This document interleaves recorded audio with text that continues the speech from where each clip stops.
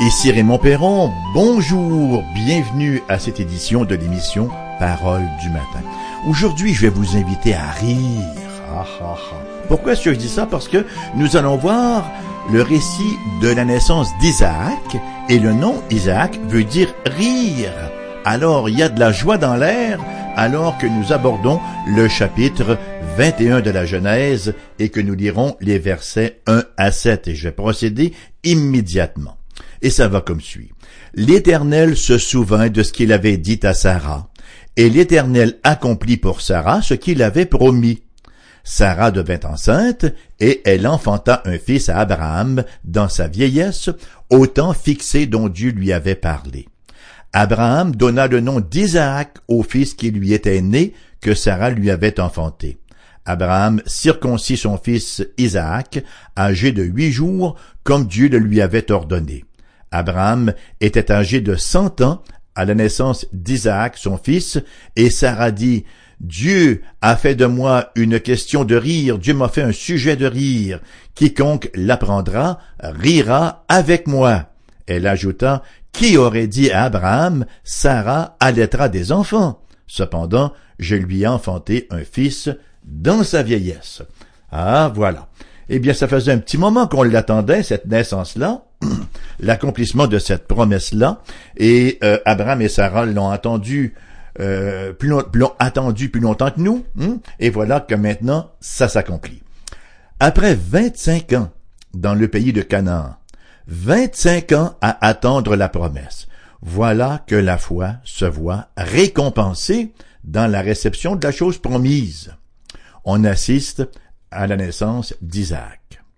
L'apôtre Paul a un beau commentaire sur l'événement dans sa lettre aux Romains, chapitre 4, verset 16. « C'est pourquoi les héritiers le sont par la foi, pour que ce soit par grâce, afin que la promesse soit assurée à toute la postérité, non seulement à celle qui est sous la loi, mais aussi à celle qui a la foi d'Abraham, notre Père à tous, selon qu'il est écrit, « Je t'ai établi Père d'un grand nombre de nations. » 25 ans de foi à attendre la promesse. Abraham est présenté dans le Nouveau Testament comme le prototype de ceux qui sont justifiés par la foi. Et Paul insiste sur le fait qu'Abraham s'est vu imputer sa foi à justice, s'était mis à son compte, avant même que le signe alliantiel de la circoncision soit donné. Romains chapitre 4, versets 9 à 12. « Ce bonheur n'est-il que pour les circoncis, ou est-il également pour les incirconcis? Car nous disons que la foi fut imputée à justice à Abraham. Quand lui fut-elle imputée? Était-ce après ou avant sa circoncision? Il n'était pas encore circoncis, il était incirconcis, et il reçut le signe de la circoncision comme sceau de la justice qu'il avait obtenue par la foi quand il était incirconcis, afin d'être le père de tous les incirconcis qui croient, pour que la justice leur soit aussi imputée, et le père des circoncis, qui ne sont pas seulement circoncis, mais encore qui marchent sur les traces de la foi de notre père Abraham, quand il était incirconcis. Alors les circoncis sont les Juifs, et les incirconcis, les non-Juifs. La Bible ne cesse de nous rappeler que le salut est par la foi. Mais qu'est-ce que la foi? Quel est l'objet de la foi? Il ne s'agit pas d'avoir la foi en la foi, ce qui deviendrait, n'est-ce pas, une forme de pensée positive. Non, nous avons ici au moins 3 éléments. La foi, c'est la foi en la parole de Dieu, la confiance en la parole de Dieu. C'est aussi la confiance dans le temps de Dieu, et c'est la confiance dans la puissance de Dieu. Et mon premier point, la foi dans la parole de Dieu. Dieu tient parole. La naissance d'Isaac, étonnante à tant d'égards, en fait, étonnante à tous égards, n'est pas survenue par accident. Non plus qu'elle n'a été causée par quelques découvertes scientifiques là qui auraient permis de contrer la stérilité et l'âge de Sarah. La naissance d'Isaac ne peut être attribuable qu'à une seule cause, à savoir la promesse de Dieu. Dieu l'avait dit, donc la chose était certaine, et c'est ce que nous disons au verset 1. L'Éternel se souvint de ce qu'il avait dit. à Sarah, et l'Éternel accomplit pour Sarah ce qu'il avait promis. Voyez? Promis, dit, accompli. Cette visite divine, cet enfantement de l'Église repose sur la promesse, et Moïse, l'auteur humain de la Genèse, je dis bien l'auteur humain de la Genèse parce que l'auteur ultime, ça demeure Dieu, qui a inspiré l'Écriture sainte, ne manque pas de joindre l'effet à la cause. Il y a eu la promesse et il y a eu l'accomplissement, c'était immanquable. C'est dire que la naissance d'Isaac s'opère par pure grâce. Ça, c'est un don d'une gratuité indiscutable. Et au-delà de l'aspect historique, il y a aussi une leçon pour nous ici. Pour Abraham, comme pour tout croyant, Dieu donne la promesse et il donne aussi la foi pour croire en la promesse. Qui plus est, il soutient encore cette foi à travers toute la panoplie de circonstances de nos vies et il accomplit sa promesse. Le salut, c'est un don de Dieu de A à Z. C'est un don de Dieu depuis avant le début jusqu'après le commencement pour être certain de rien manquer. Personne ne peut dire que la naissance d'Isaac n'est pas uniquement due à Dieu et à lui seul. Dieu a préparé Abraham et Sarah à recevoir la promesse. Dieu les a grandement excités par cette promesse-là, et il les fait finalement en recevoir l'accomplissement. Il n'a pas fait que préparer le sein de Sarah, mais il a aussi préparé le cœur de Sarah et le cœur d'Abraham, et il en va ainsi pour notre salut. Lorsque je reçois l'Évangile, lorsque j'ai reçu l'Évangile, ce n'est pas parce que j'étais en train de faire ma part. C'est que Dieu qui prépare les cœurs a préparé mon cœur à la réception de sa parole. Et si vous êtes croyant aujourd'hui, c'est ce qui s'est passé chez vous. Dieu a préparé votre cœur et il a ensuite amené la parole pour que vous puissiez la recevoir. Comme le dit si bien ce beau cantique, Dieu a décrété avant que le monde fût de sauver ses élus. Quelle vérité importante à se rappeler. Dieu tient parole. Jésus de dire d'ailleurs, dans l'évangile de Matthieu, chapitre 24, verset 35, « Le ciel et la terre passeront, mais mes paroles ne passeront point. » La parole de Dieu demeure.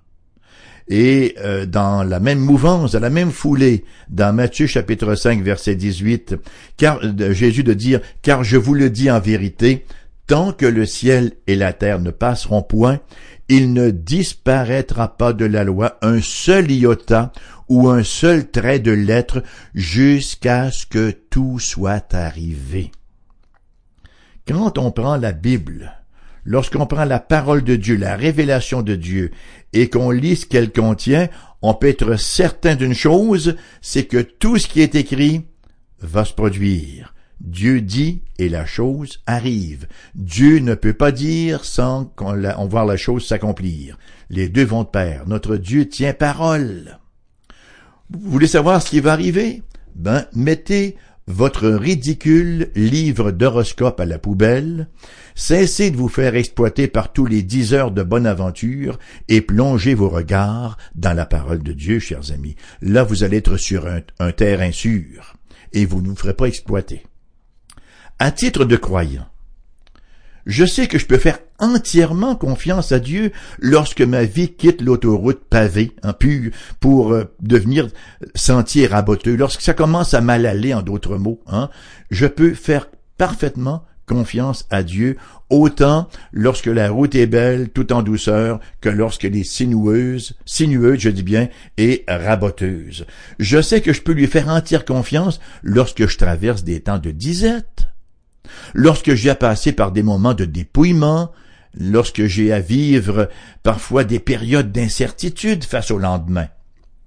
La même chose lorsque je prie pour le salut d'un conjoint ou pour le salut de mes enfants, voyez, j'ai cette confiance que j'investis dans un Dieu qui est tout-puissant. Les promesses de Dieu sont d'une clarté cristalline. Philippiens chapitre 4 verset 19. « Et mon Dieu pourvoira à tous vos besoins selon sa richesse avec gloire en Jésus-Christ. Avez-vous un besoin? Alors, n'ayez crainte. Présentez-le à Dieu dans la foi. Mon Dieu pourvoira à tous vos besoins selon sa richesse avec gloire en Jésus-Christ. Mais attention, à tous vos besoins, non pas à tous vos caprices, mais à tous vos besoins. Dieu tient parole dans le salut et tout ce qui y est inclus. Calvin de dire, Dieu n'allait point pour rien les hommes par de vaines promesses, et il n'est pas moins véritable à faire ce qu'il a promis, qu'il est libéral et spontané à produire, à promettre. En d'autres mots, Dieu promet généreusement, il accomplit généreusement. Maintenant, nous lisons quelque chose d'important. Dans la deuxième partie du verset 2, nous lisons que Sarah enfanta un fils à Abraham dans sa vieillesse au temps fixé dont Dieu lui avait parlé. Ah, ben voilà. Le véritable héritier de l'alliance abrahamique venait de naître. Isaac est le premier personnage biblique d'ailleurs duquel il nous est rapporté qu'il fut circoncis à sa naissance, qu'il fut circoncis bébé. Sa naissance spirituelle était donc séparée de celle d'Ishmaël, qui lui a été circoncis à l'âge de 13 ans. Maintenant, la naissance d'Isaac n'est pas sans parallèle avec celle de Jésus. Dans les deux cas, il s'agissait de la promesse d'une postérité, la promesse d'un fils. Deuxièmement, pour Jésus tout comme pour Isaac, il y a eu un délai entre la promesse et l'accomplissement. Troisièmement, les deux naissances sont surnaturelles, l'une comme l'autre. Quatrièmement, dans les deux cas, la naissance s'est produite à quel moment? Au temps fixé. Et cinquièmement, les deux naissances ont été le sujet d'une grande joie. L'expression qui retient notre attention ici, c'est « au temps fixé ». Vous savez, l'un des impératifs de la foi, c'est de reconnaître, c'est de réaliser qu'il y a un temps fixé. La Bible dit qu'il y a un temps pour toutes choses. Les choses arrivent au temps fixé par Dieu. Nous lisons dans Éphésiens, chapitre 1, versets 9 et 10, les propos suivants. Le bienveillant dessein qu'il, Dieu, avait formé en lui-même pour le mettre à exécution lorsque les temps seraient accomplis, au temps fixé. Voyez, le rôle de la foi, c'est quoi? Sinon que de persévérer dans l'attente de la prière jusqu'à ce que le temps soit venu. On persévère dans la prière jusqu'à ce qu'on voit l'accomplissement qui va arriver en son temps. Dieu a promis que la chose arriverait. Le moyen, la prière est un des moyens que Dieu a donné pour faire arriver les choses et elles arrivent au temps fixé. Donc, nous lisons dans Hébreux 11, verset 1, que la foi est une ferme assurance des choses qu'on espère, une démonstration de celles qu'on ne voit pas. Et l'apôtre Paul, dans sa lettre aux Romains, chapitre 8, versets 24 à 25, concernant le salut, car c'est en espérance que nous sommes sauvés. Or, l'espérance qu'on voit n'est plus espérance. Ce qu'on voit, peut-on encore l'espérer? Mais si nous espérons ce que nous ne voyons pas, nous l'attendons avec persévérance. Remarquez que l'espérance, dans le contexte biblique, ce n'est pas un vague espoir d'une chose qui peut arriver ou qui peut ne pas arriver. Non, c'est une assurance que la chose va arriver. L'espérance dans le sens de nous l'attendons. Ça nous parle donc ici de persévérance. À nous qui vivons dans le monde de l'instantané, où les avancées technologiques visent toujours à faire aller les choses plus vite, et qu'on va donc vite. Ça va jamais assez vite, Le mot qu'on emploie le plus souvent durant la journée, c'est vite, vite. Le premier mot que les enfants apprenaient avant, c'était maman, ensuite papa. Maintenant, c'est vite. Vite, dépêche-toi. Vite, faut qu'on parte. Vite, on va à l'école. Vite, on fait ceci. Vite, on fait là. Allez, fais vite. Vite, vite, vite. On court. En informatique, quelle est la recherche constante? La vitesse. C'est plus rapide. Extra rapide. Extra rapide. Faut toujours que ça aille plus vite. Vous savez, Dieu a son temps. Dieu a son temps et les choses arrivent en leur temps. Et la persévérance, c'est devenu pour nous plus difficile justement en raison de notre culture de vitesse ou de pseudo-vitesse et d'instantané. On veut tout faire instantanément, on ne veut plus attendre. Je le veux maintenant. Il y aura toujours des railleurs étrangers à la foi, vous savez. L'apôtre Pierre nous parle de certains d'entre eux dans sa deuxième lettre, chapitre 3, versets 3 à 7. Il écrit « Sachez avant tout que dans les derniers jours, il viendra des moqueurs, avec leurs railleries et marchant selon leur propre convoitise. Ils disent « Où est la promesse de son avènement? Car depuis que les pères sont morts, tout demeure comme dès le commencement de la création. » Ils veulent ignorer, en effet, que des cieux existèrent autrefois par la parole de Dieu, ainsi qu'une terre tirée de l'eau et formée au moyen de l'eau, et que par ces choses, le monde d'alors périt, submergé par l'eau. Mais par la même parole, les cieux et la terre d'à présent sont gardés et réservés pour le feu, pour le jour du jugement et de la ruine des hommes impies. Mais ces railleurs-là, ces moqueurs-là se disent, voyons donc, à quoi bon attendre, à quoi bon persévérer? Ça arrivera pas, c'est depuis que le monde est monde que les choses sont ce qu'elles sont, et elles vont toujours en être ainsi. Et vous savez que la tentation n'est pas seulement pour les moqueurs, mais c'est aussi pour ceux qui professent la foi, les professants décrocheurs, là. Dieu a son agenda, et rien ne l'en fera déroger. Abraham et Sarah ont bien tenté d'accélérer l'accomplissement de la promesse, en faisant intervenir Agar, la servante, mais ça a été en vain. Parfois, on veut faire de même nous aussi, mais toujours à notre détriment. Dieu ne se laisse pas manipuler par nos jeux politiques, il ne se laisse pas emprisonner dans nos syllogismes. La vraie foi reconnaît que Dieu a son temps. La vraie foi, reconnaissant que Dieu a son temps, attend patiemment l'accomplissement des promesses. Et elle les reçoit dans la joie qui est plus est.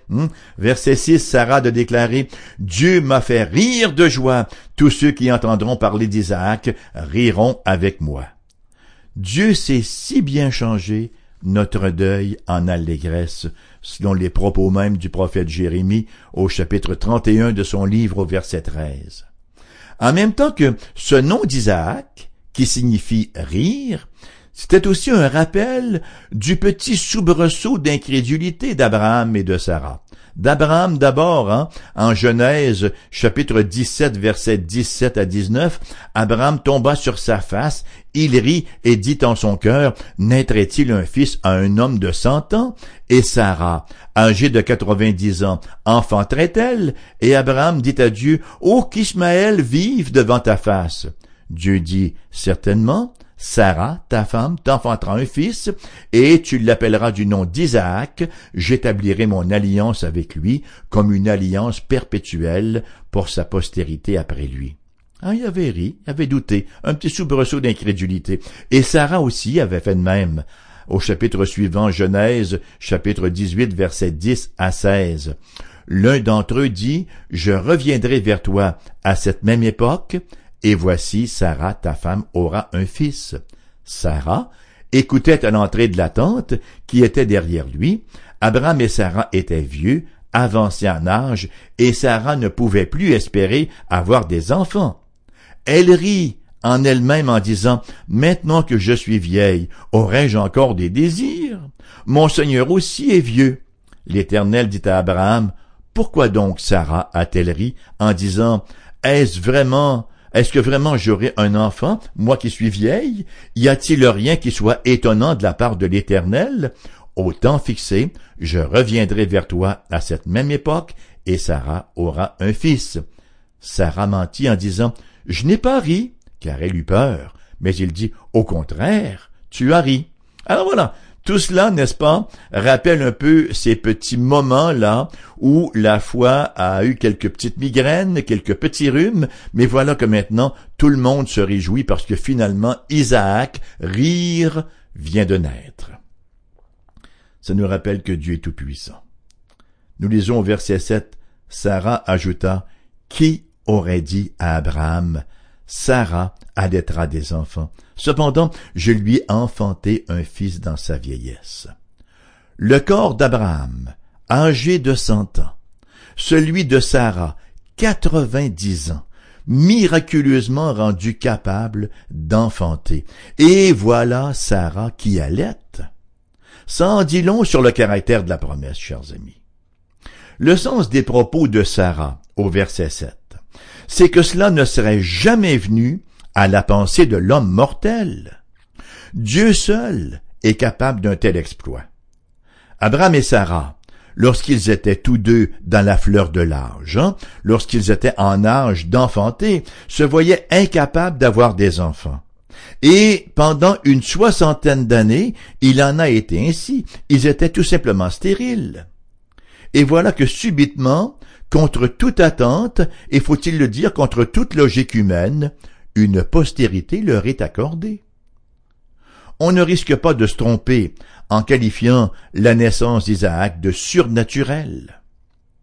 Le moyen commun d'engendrer et la vertu naturelle que Dieu donne aux hommes pour se faire avait cessé depuis longtemps chez Abraham et chez Sarah.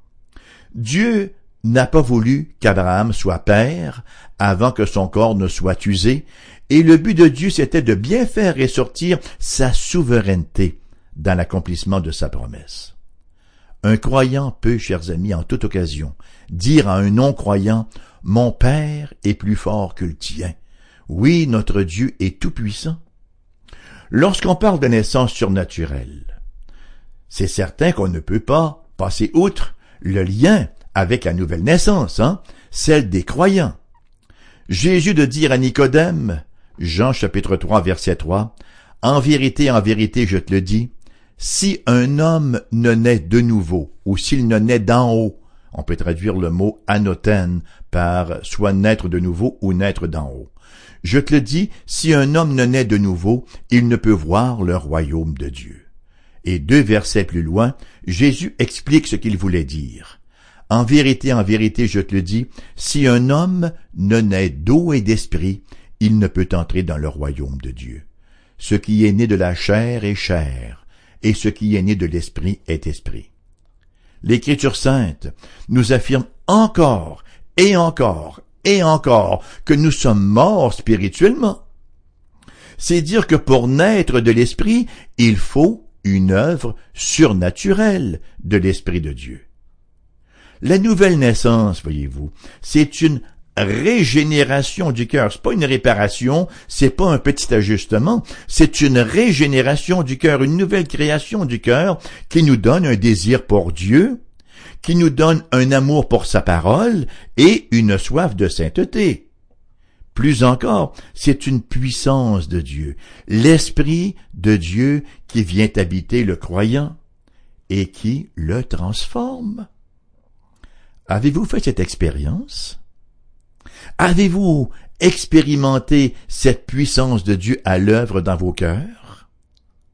Avez-vous un cœur qui vous donne de l'amour pour Dieu, de l'amour pour sa parole, qui vous donne un désir de sainteté, un désir de plaire à Dieu, de marcher avec le sourire de Dieu sur votre vie? Sinon, vous ne pouvez voir le royaume de Dieu, selon les paroles mêmes du Seigneur Jésus. Celui qui ne naît de nouveau ne peut voir le royaume de Dieu. Il faut naître de l'Esprit. Venez, venez au Christ Jésus, non pas selon votre imagination, mais selon les termes même de l'Écriture sainte. Mettez-vous à la lecture de la Bible dans un esprit de prière. Demandez à Dieu de vous faire le don précieux de la foi. Reconnaissez votre état de pécheur impotent, incapable de vous sauver vous-même, et abandonnez-vous dans les bras rédempteurs du Seigneur Jésus-Christ. Sachons-le bien, Dieu tient parole. Cette parole s'accomplit en son temps, et cette parole fait taire toutes les autres paroles. Quelle parole puissante! Quel Dieu merveilleux! Quel esprit! Quel sauveur! L'émission se termine sur cet émerveillement ce matin. Elle vous revient en rediffusion cet après-midi à 14h. Entre-temps, si vous désirez nous écrire, nous avons une adresse postale, vous devez la connaître depuis le temps. Permettez-moi de vous la rappeler au cas où. AERBQ, casier postal 40088, Québec QC, G1H2S5. Nous avons aussi une adresse courriel. Nous recevons beaucoup de courriels, beaucoup d'encouragements et nous vous en remercions, chers amis. C'est une joie renouvelée que de vous lire ainsi et ça nous motive aussi à poursuivre la course parce que vous savez que CFOI, c'est un ministère qui est très exigeant. On l'opère avec un minimum de personnel. Nous sommes tous bénévoles. Et c'est exigeant, mais on est très reconnaissant au Seigneur de voir les encouragements qui nous sont donnés et de voir les fruits que ce ministère-là porte. Donc, notre adresse courriel, vous l'aurez sur notre site internet foifm.com. Et nos numéros de téléphone pour les gens de la région de Québec, ici 88 688 0506. Ailleurs en province, le numéro sans frais est le suivant, le 1 877 659 0251. Merci d'avoir été là. Je vous souhaite une journée bénie et paisible, bien appuyée sur la parole de notre Dieu parce que notre Dieu tient parole dans sa toute-puissance. À la prochaine.